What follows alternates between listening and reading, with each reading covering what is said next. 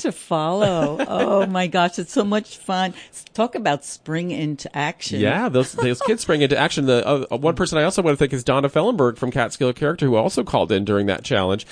We won't hear from her today because we got a special Fun Drive edition of Farm and Country, but we did hear from you on the phone. Thanks for calling in, Donna, and we appreciate that support as well. And Rosie, you're coming up with Farm and Country. We're going to go to the news in just a minute, but what do you got coming up? Oh, we have a wonderful show today. We're going to highlight springtime over here. Keith Hubbard's going to talk about space junk. Annie Stanley from Tustin she's going to tap the maple trees for sugaring. Adrian Pisciano will give us some wisdom on warming up the soil. And because it's fishing season, trout season has started. Yeah. Sweetwater fishing guide Evan Padua has some great advice. Great. Farm and Country is next after the news from NPR. You could spring into action during our Spring Fun Drive. Donate now at 845-482-4141 or online at wjffradio.org. Live from NPR News, I'm Giles Snyder. Ukrainian President Volodymyr Zelensky calling on Russians to carry out acts of sabotage against the advance of Russian troops into Ukraine. NPR's Julian Haida is in Ukraine. He reports that more than 130,000 Russian men have been conscripted during an annual draft. Russia says that the new soldiers won't be engaged on the front lines in Ukraine, but during his midnight address, Zelensky told Russians to resist anyway. He also offered Crimean conscripts amnesty if they surrender to Ukrainian forces. This comes after a Ukrainian army official claimed that Russians were sabotaging their military efforts in the Belgorod region, even taking some Russian soldiers hostage. Russia claims Ukrainian helicopters destroyed an oil depot in the region this week. Ukraine claims it's the work of Russian actors on their own territory. Julian Haida, NPR News, Lviv, Ukraine. The Red Cross says it's renewing an attempt to evacuate civilians from the besieged Ukrainian port city of Mariupol. The Red Cross says it's trying again to send in a team to lead a convoy of more than 50 vehicles out of the city after an attempt failed yesterday. New Mexico has joined a growing number of states where it's legal for adults to buy marijuana for recreational use. And from member station KUNM, Alice Fordham reports the first marijuana retailers are now open. There's a party atmosphere at Santa Fe's Fruit of the Earth dispensary. Sarah Howard is in charge of edibles. She makes lots of flavors, including local specials. Because it's New Mexico, we do red chili piñon. Proponents of legalization say it will create an economic boom and end arrests for cannabis-related offenses, which studies show have disproportionately hit communities of color and low-income groups. Again, Sarah Howard. I think this is one of those things that moves us towards social equity in a big, big, big way. But those same marginalized groups could be excluded from the business because of high startup costs. The state is planning to offer loans and micro-licenses. For NPR News, I'm Alice Fordham in Santa Fe. The Associated Press is reporting that first-day sales reached some $2 million by early yesterday evening. Voters in Costa Rica head to the polls tomorrow to elect a president in a runoff election. Maria Martin reports that even more than scandals surrounding the two candidates, a deteriorating economy hit hard by the pandemic is uppermost on voters' minds. Costa Rican voters will choose between Rodrigo Chavez, an economist who once faced sexual harassment charges, and former President Jose Maria Figueres, who in the past was investigated for allegedly taking bribes. But their previous scandals are of less concern to voters than who'd be able to pull Costa Rica out of economic freefall. Almost one-fifth of voters are undecided. And you're listening to NPR News. The actor Will Smith is no longer a member of the Motion Picture Academy. He has resigned, saying in a statement he betrayed the trust of the Academy when he slapped at comedian Chris Rock during this year's Oscars ceremony. Smith's resignation came 2 days after the Academy met to initiate disciplinary proceedings. The Academy's president says Smith's resignation has been accepted, but that those proceedings will continue. For Muslims, the holy month of Ramadan has begun, and after 2 years of virtual prayer and drive-through iftars, Dina Pritchett reports that many people are finally celebrating together. Ramadan is a time Muslims spend in contemplation, but also in connection to faith and each other. In many places, this will be the first near-normal Ramadan since the pandemic started. For Nadifo Warsame in Portland, Oregon, that means returning to the mosque for community prayer. And after the daily fast ends at sunset, a huge community potluck. Sambusa, rice, meat, fish, every food, everything. It's a part of the Ramadan season people have missed, and hope is back to stay. For NPR News, I'm Dina Pritchett in Portland. Final four games in the NCAA men's college basketball tournament are tonight. Villanova playing Kansas, and then Duke plays North Carolina for the right to advance to Monday's title game. This Final Four is the first in which each school has won multiple NCAA championships. They've each won at least 3 times. In the women's tournament, South Carolina and Connecticut play for the NCAA crown tomorrow. I'm Giles Snyder, NPR News. Support for NPR comes from NPR stations. Other contributors include the Kauffman Foundation, working together with communities to break down barriers and prepare all people for success in their jobs and careers as employees or entrepreneurs. More online at Kauffman.org. You're listening to Radio Catskill. Good morning. It's 11:06, Saturday, April 2nd. I'm Tim Bruno, and I'm joined in the studio by Rosie Starr from Farm and Country. Good morning, everyone. It's a beautiful day. We have sunshine today. Yes, it's nice, sunny, and high 46 today, so that's good. Yes. And we're here with a live special edition of our Spring into Action Spring Fund Drive version of Farm and Country. So that's why we're here live. We're here live, and I have just a tiny little poem to get that phone number out. Lovely. It's like, Radio Catskill, voted number 1. Give us a call to join the fun. 845-482-4141. That is original poetry right there for you folks. That's beautiful. Thank you for doing that. I couldn't resist. I had so much fun. Yesterday was April Fool's Day, as we all know, and boy, was it a fooling day with weather. And I attended a Farm Arts Collective April Fool's Fun. It was great. Yes. And you know it was wonderful? There were so many people in that audience that know about Radio Cats. Yes, they know about radio. They recognize me from that Facebook page. That you put me a face. That's why we keep putting pictures of Rosie up, because she's all over the community and like, look, you'll know her. And you know, we know that you enjoy Farm and Country as part of your weekend routine here. It's one of our more popular shows. In addition to Farm and Country and Janice Adams and also Josh Fox, Jambalaya, and Now and Then, all locally produced shows from right here with volunteers just like Rosie and Donna and all the folks I just named who are producing these shows just for you. And so if you support this show and those shows and these volunteers, then please call and donate 845-482-4141 or go online, WJFFradio.org. Your support is vital to keeping these programs on the air, so protect them with your support. 845-482-4141 or WJFFradio.org. We have a special 2-for-1 offer during this Spring Fund Drive. Rosie, do you want to tell folks about that? I think this is really wonderful. There's so many organizations in our community that make our community great. They're nonprofits. And Radio Catskill came up with a creative idea. If you donate a certain amount, like $250, you get 8 announcements. So Radio Catskill gets the benefit and the nonprofit gets the announcements. Yeah, you could donate $250 and then we'll produce 8 on-air 30-second announcements for the nonprofit of your choice. So we've had a few folks take advantage of that. So we're going to be producing some announcements for the Wayne County Public Libraries. We also are doing that for the Delaware Youth Center.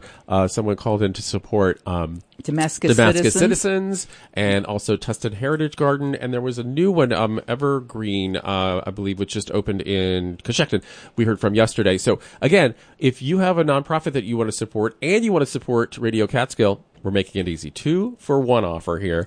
Donate $250 or more, and we will produce the 8 spots for the local nonprofit of your choice. It can be about an upcoming event. It can tell about their mission.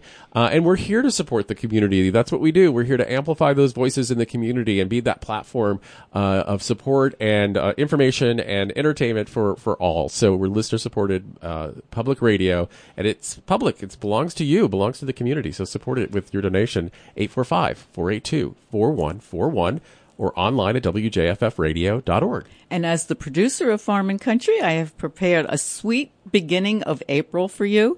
We have your favorites, Keith Hubbard with Star Talk, and then I have a sample of maple, how to draw maple syrup out of the trees at this time of the year. There's a local community member, Annie Stanley, that's going to show us how to do that, and it's delightful. So we'll get to that show, but in the meantime, I need you to call 845-482-4141 to show your pledge of support for the volunteers and staff that bring you locally produced programs. And we are all doing this important work together. You're part of this. We can't do it without you, so call 845-482-4141. And support Farm and Country, support Radio Catskill, public radio for the Catskills in Northeast Pennsylvania.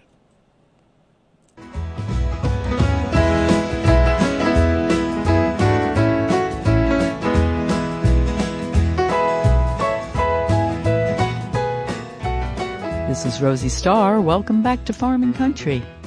Coming up on today's show, we dip into the Farm and Country Audio Archive Pantry. Annie Stanley invites us to observe how she taps maple trees for sugaring sap. Adrienne Picciano shares her wisdom on warming soil for eager gardeners. But first, here is Keith Hubbard with a fresh Star Talk report on space junk. Thank you for joining us on Radio Catskill for this week's locally produced Farm and Country.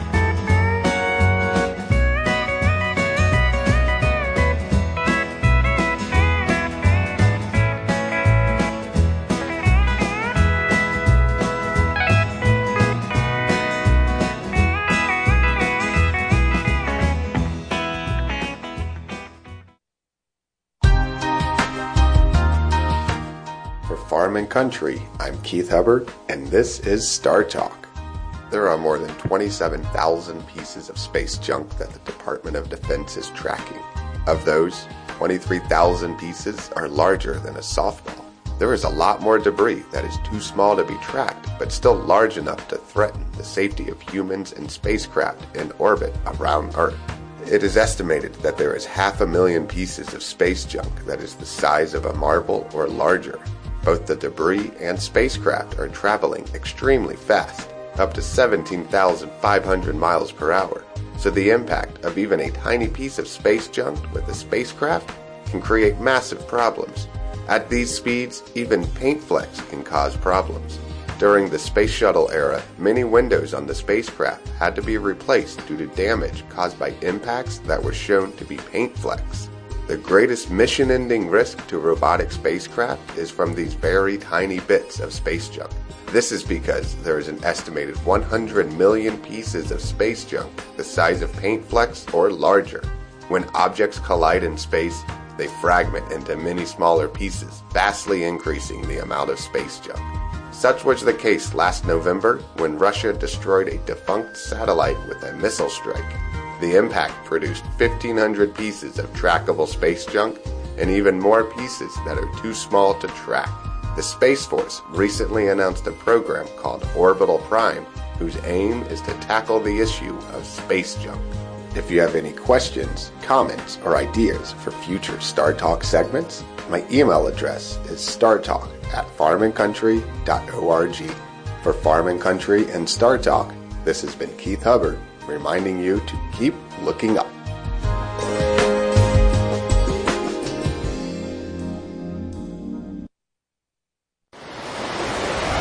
For WJFF Radio Catskill and Farm and Country, this is Rosie Starr. I'm in the woods outside of Narrowsburg, New York, at the home of Annie Stanley.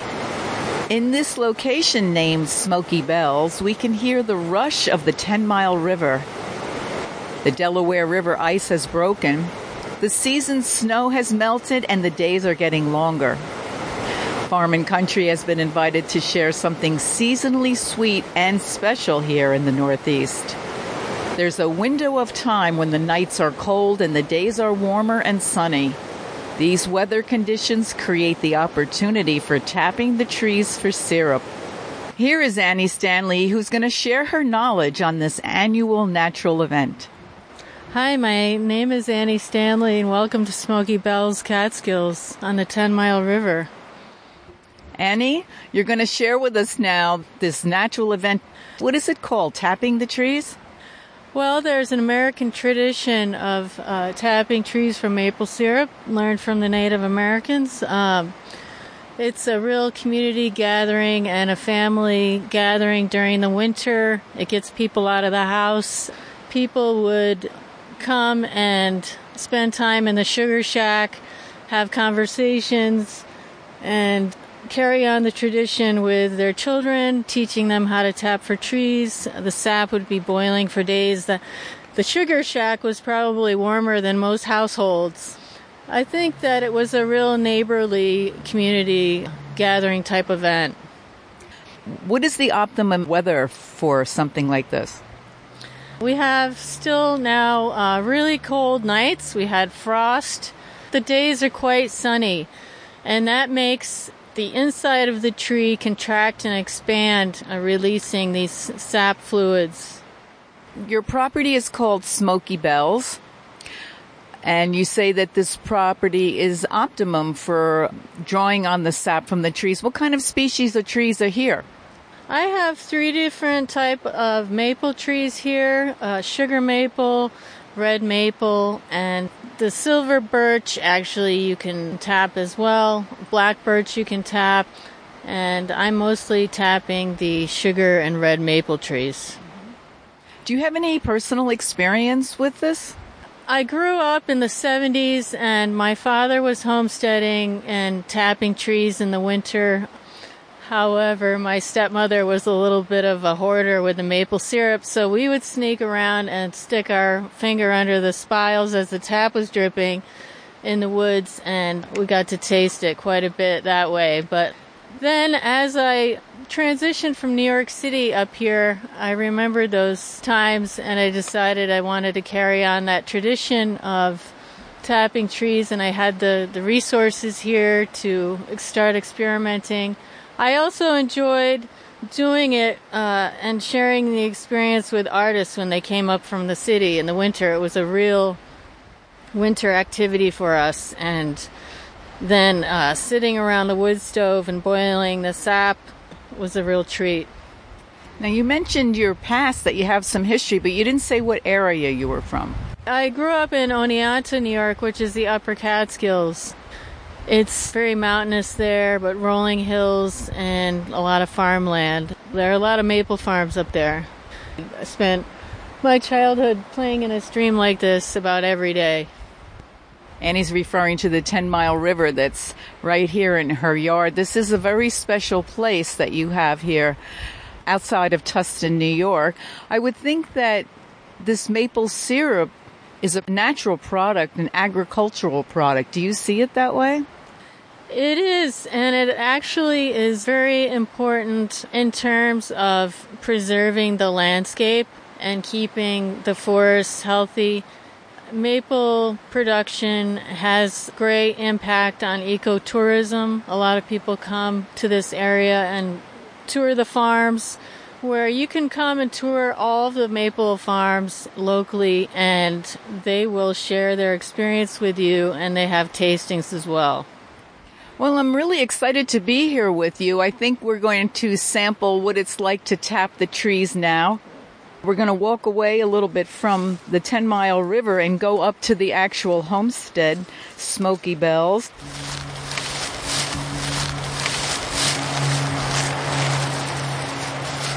We've walked up and approached a beautiful tree here. What type of tree is this? This is the mother of old maples on the property.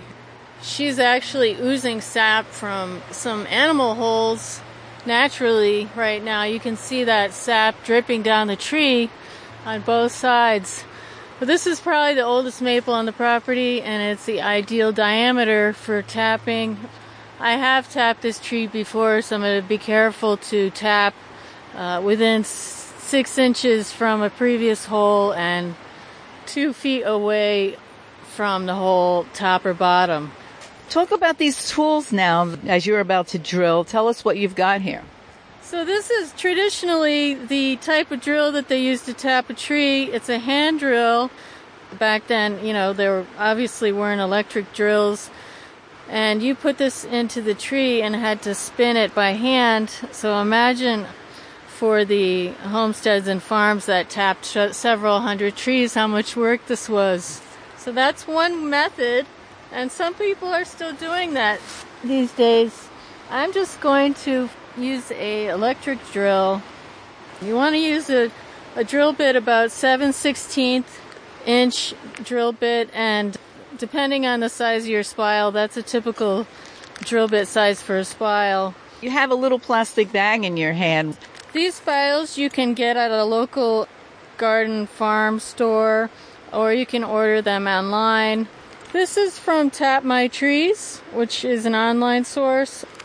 Basically comes with a spile, which is a stainless steel nowadays, and a hook, which hooks onto the bucket. I prefer to use kind of old-fashioned type equipment as opposed to the modern equipment, which is mostly plastic. If you are on a budget or just starting up, you can literally just use some plastic tubing. You can get these plastic taps for quite cheap, and then literally just save your old vinegar gallon containers or apple cider containers, rinse them out really good, not with soap, but just hot water, and then you run the tube right into the jug. This tube that you're holding in your hand looks about 24 inches and maybe a half an inch, quarter of an inch wide. I was fortunate to inherit this equipment from Todd and Susan Klickus of Augusta Acres. They upgraded their equipment. They gave me all their old equipment to get me started up, which is really nice. Okay, and this bucket here, describe this bucket. Is it galvanized aluminum? Yes, so this is the old style bucket that I use, and it comes with a lid to keep out the debris and rain. And then this hooks right on the tree with the hook and the spile. I'll show you how that setup is. I like doing this technique aesthetically, and this is as close to the traditional equipment as I could find. Okay, let's get to work. You're standing, what would you say, about 8 feet from the roots of this tree? Yeah, ideally you do want to go within 4 feet maybe from the bottom of the tree. And when you drill, you want to do it kind of at an angle sloping down so that the sap can flow out of the tree more easily. Ooh, it's nice and moist. I see moisture. Oh, look at that. It's flowing. It's oozing out. Do you think it hurts the tree? It does not hurt the tree, but if you put too many holes too close together on the tree, it could potentially split the tree and cause damage to the tree. You can see the sap is flowing out right now as we speak. You want to get any wood debris from the drill out of the hole. It's almost as if the tree is weeping. It's beautiful. Sweet tears. It's the starch of the tree that I think originates from the tree's osmosis of absorbing carbon dioxide. And then it translates that into starch, which then becomes the sugar this time of year with the contraction and its expansion of the tree from the extreme temperatures. So it looks like you drilled about a half an inch of a hole, and now you're going to insert this tap. Yeah, about 2 inches into the tree is ideal. And then you want to tap it in with a hammer so that you make sure that it's not going to come out of the tree. You take your bucket, and the hook device hooks onto the bucket and the lid. And there you start collecting the sap. Usually you get a full bucket in one day if it's a good sunny day with a cold night. The sap seems so clear. It's clear. It's like nature's gold. This is also really medicinal. It has a lot of minerals in it. Some people really like to filter their maple, after they boil it, but there are actually a lot of minerals and sediment in here that are good for you. A lot of people drink the sap water as is. It's great for circulation, high blood pressure, and a lot of other things. I think it's time that we actually We are listening to Farm and Country. That is an interview Rosie did in the field with Annie Stanley, and you guys were tapping the maple syrup. Yes, That's so cool. Annie's so talented. She has many talents. I know she's a writer, and she's also with the Tustin Heritage Community Garden. Mm-hmm. She's very active in Tustin, and she represents the community, the goodness in the community, like this radio station. Radio Catskill is part of giving 24/7. Great programs, great staff, great volunteers, and we need you to recognize that now. 845-482-4141 is the number to call, or you can go online. They have a great web page. WJFFradio.org is where you go. Click the donate button. It's easy. Donate any amount. Yeah. And if you go to the donate page, you can also look at all the different shows that are on there, and you could support in support of donate in support of one of your favorite shows, like Farm and Country, which is on every Saturday at 11, followed by Catskill Character at 11:30. We're not going to hear from Donna today, but we'll hear from her next week because we're doing a special fund drive edition of Farm and Country, and then we'll have the special fund drive edition of Catskill Character next week. Just like last week, we had Greg and Donna on, which was fun. That was a fun morning. And always great to have the community aspect that you bring to us here at Farm and Country with all of the folks that you're talking to. You want to talk about, I'll get the phone. You can talk about how you go out into the community and record these interviews. Oh, I would love to tell people that I love being in the field, talking to people, especially in the farm and countryside. I love going to farms either in Pennsylvania or in the New York side and hearing about the history of their farm, what kind of produce they are growing, the struggles that farmers are having. But also, this is a variety show. In the beginning, you heard Keith Hubbard with Star Talk.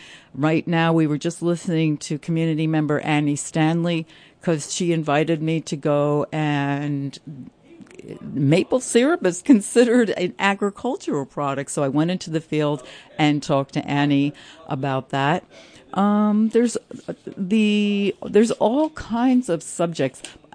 You may remember earlier last year, my favorite segment that I went into the farming community was haying. Next to Willow-Wisp Farm, there's Canfield Farm, and they are very respectable people. Jennifer and Leroy, they keep horses and they grow hay for the community and for their horses, and that was my favorite one. Leroy was so wonderful about getting me to ride the tractor, and there's an exuberance in my voice about that. Well, Tim just came back from the phone.